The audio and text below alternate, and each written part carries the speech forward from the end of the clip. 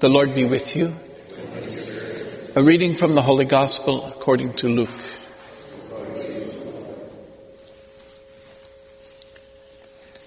Mary set out and traveled to the hill country in haste to a town of Judah, where she entered the house of Zechariah and greeted Elizabeth. When Elizabeth heard Mary's greeting, the infant leaped in her womb. And Elizabeth, filled with the Holy Spirit, cried out in a loud voice and said, "Blessed are you among women, and blessed is the fruit of your womb.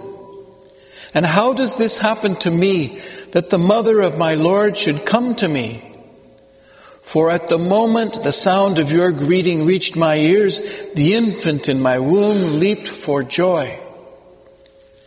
Blessed are you who believed, and what was spoken to you by the Lord would be fulfilled."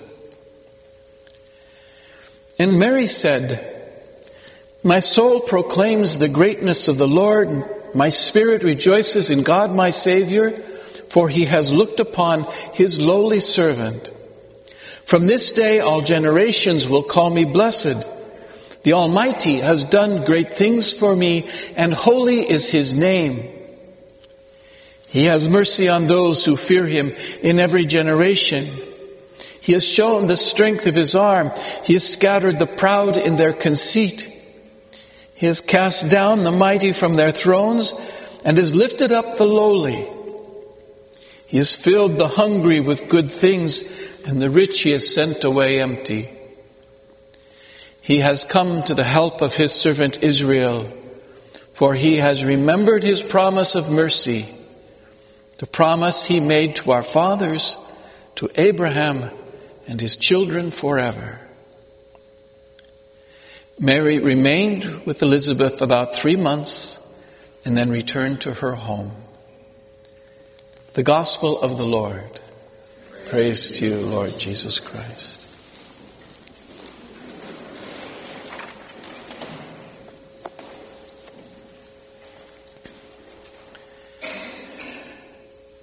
This is one of the most tender and beautiful moments in the early chapters of Luke's Gospel we've just read and heard proclaimed in our midst. What we call in the Catholic tradition, in the English-speaking world, the visitation. I think the French get it more profoundly when they call it the encounter.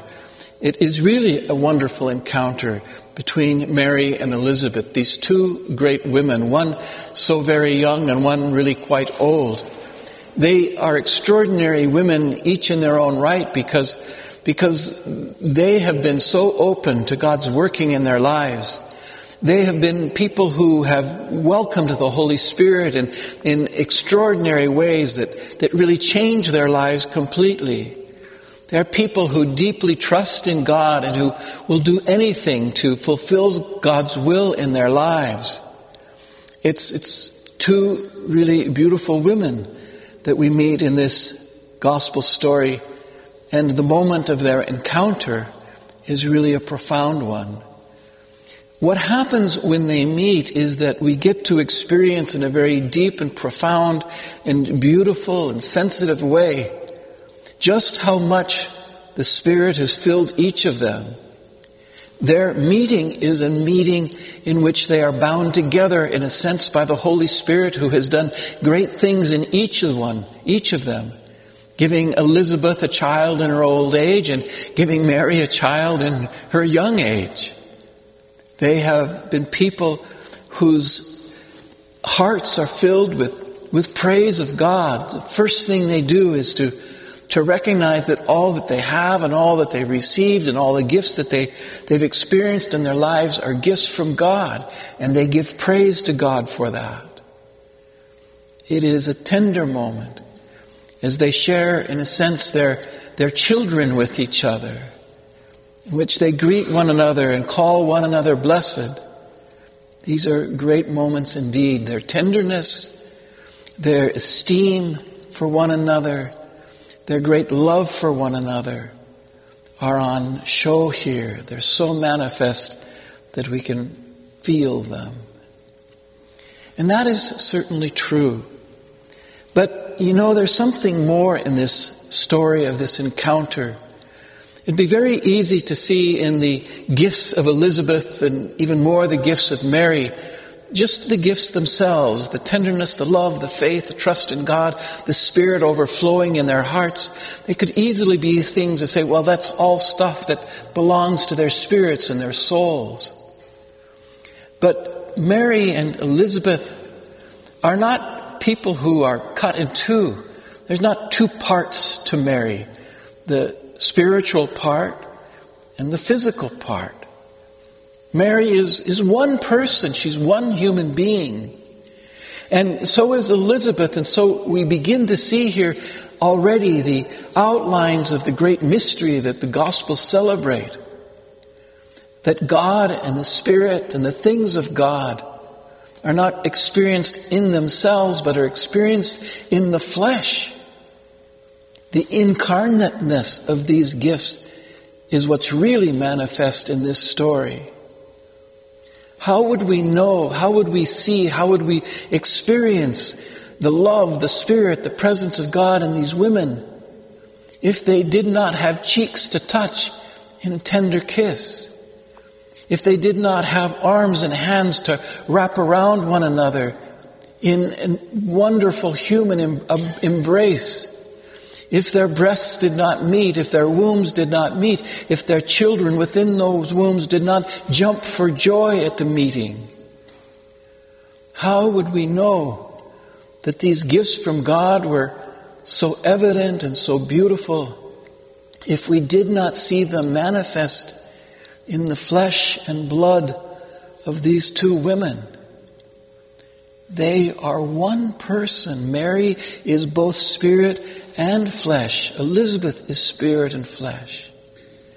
And their joy and their trust in God and their wonder before God's mysteries and the Spirit filling them with praise, their tenderness, their kindness, their esteem for one another, all of these things are made flesh for us in this gospel story. They are one.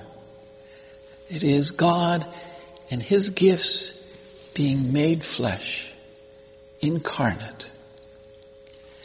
And so it really doesn't come as a surprise that in the end of this gospel story, when all is said and done, we experience the great story of Jesus' death and resurrection, not as a resurrection in which He returns to us as a ghost or as a spirit without a body. Jesus returns to us on Easter morning as one Jesus, flesh and blood. And that great mystery of the resurrection is what is echoed then in today's feast. How beautiful that Mary gets to be, in a sense, the first to experience the fullness of the resurrection, body and soul, because that's what she's always been, a person of both spirit and flesh, a person in which God's presence is made flesh in her flesh for us. And so, in this beautiful encounter between Elizabeth and Mary, and even in a sense between little Jesus and little John, still unnamed in the story, we get to experience already the great mystery of the resurrection in its fullness. It is not just spirits that rise with Christ. It is not just souls that rise with Christ. In the fullness of time, as it was for Jesus in the resurrection, as it was for Mary in the Assumption, so it shall be for all of us. We rise in the fullness of who we are, human beings filled with grace, grace made flesh, one body, one spirit. And that's the great gift that we celebrate and that we see the beginnings of the outlines of in the encounter between Elizabeth and Mary, and which finds its fulfillment in Jesus' resurrection to be shared with us.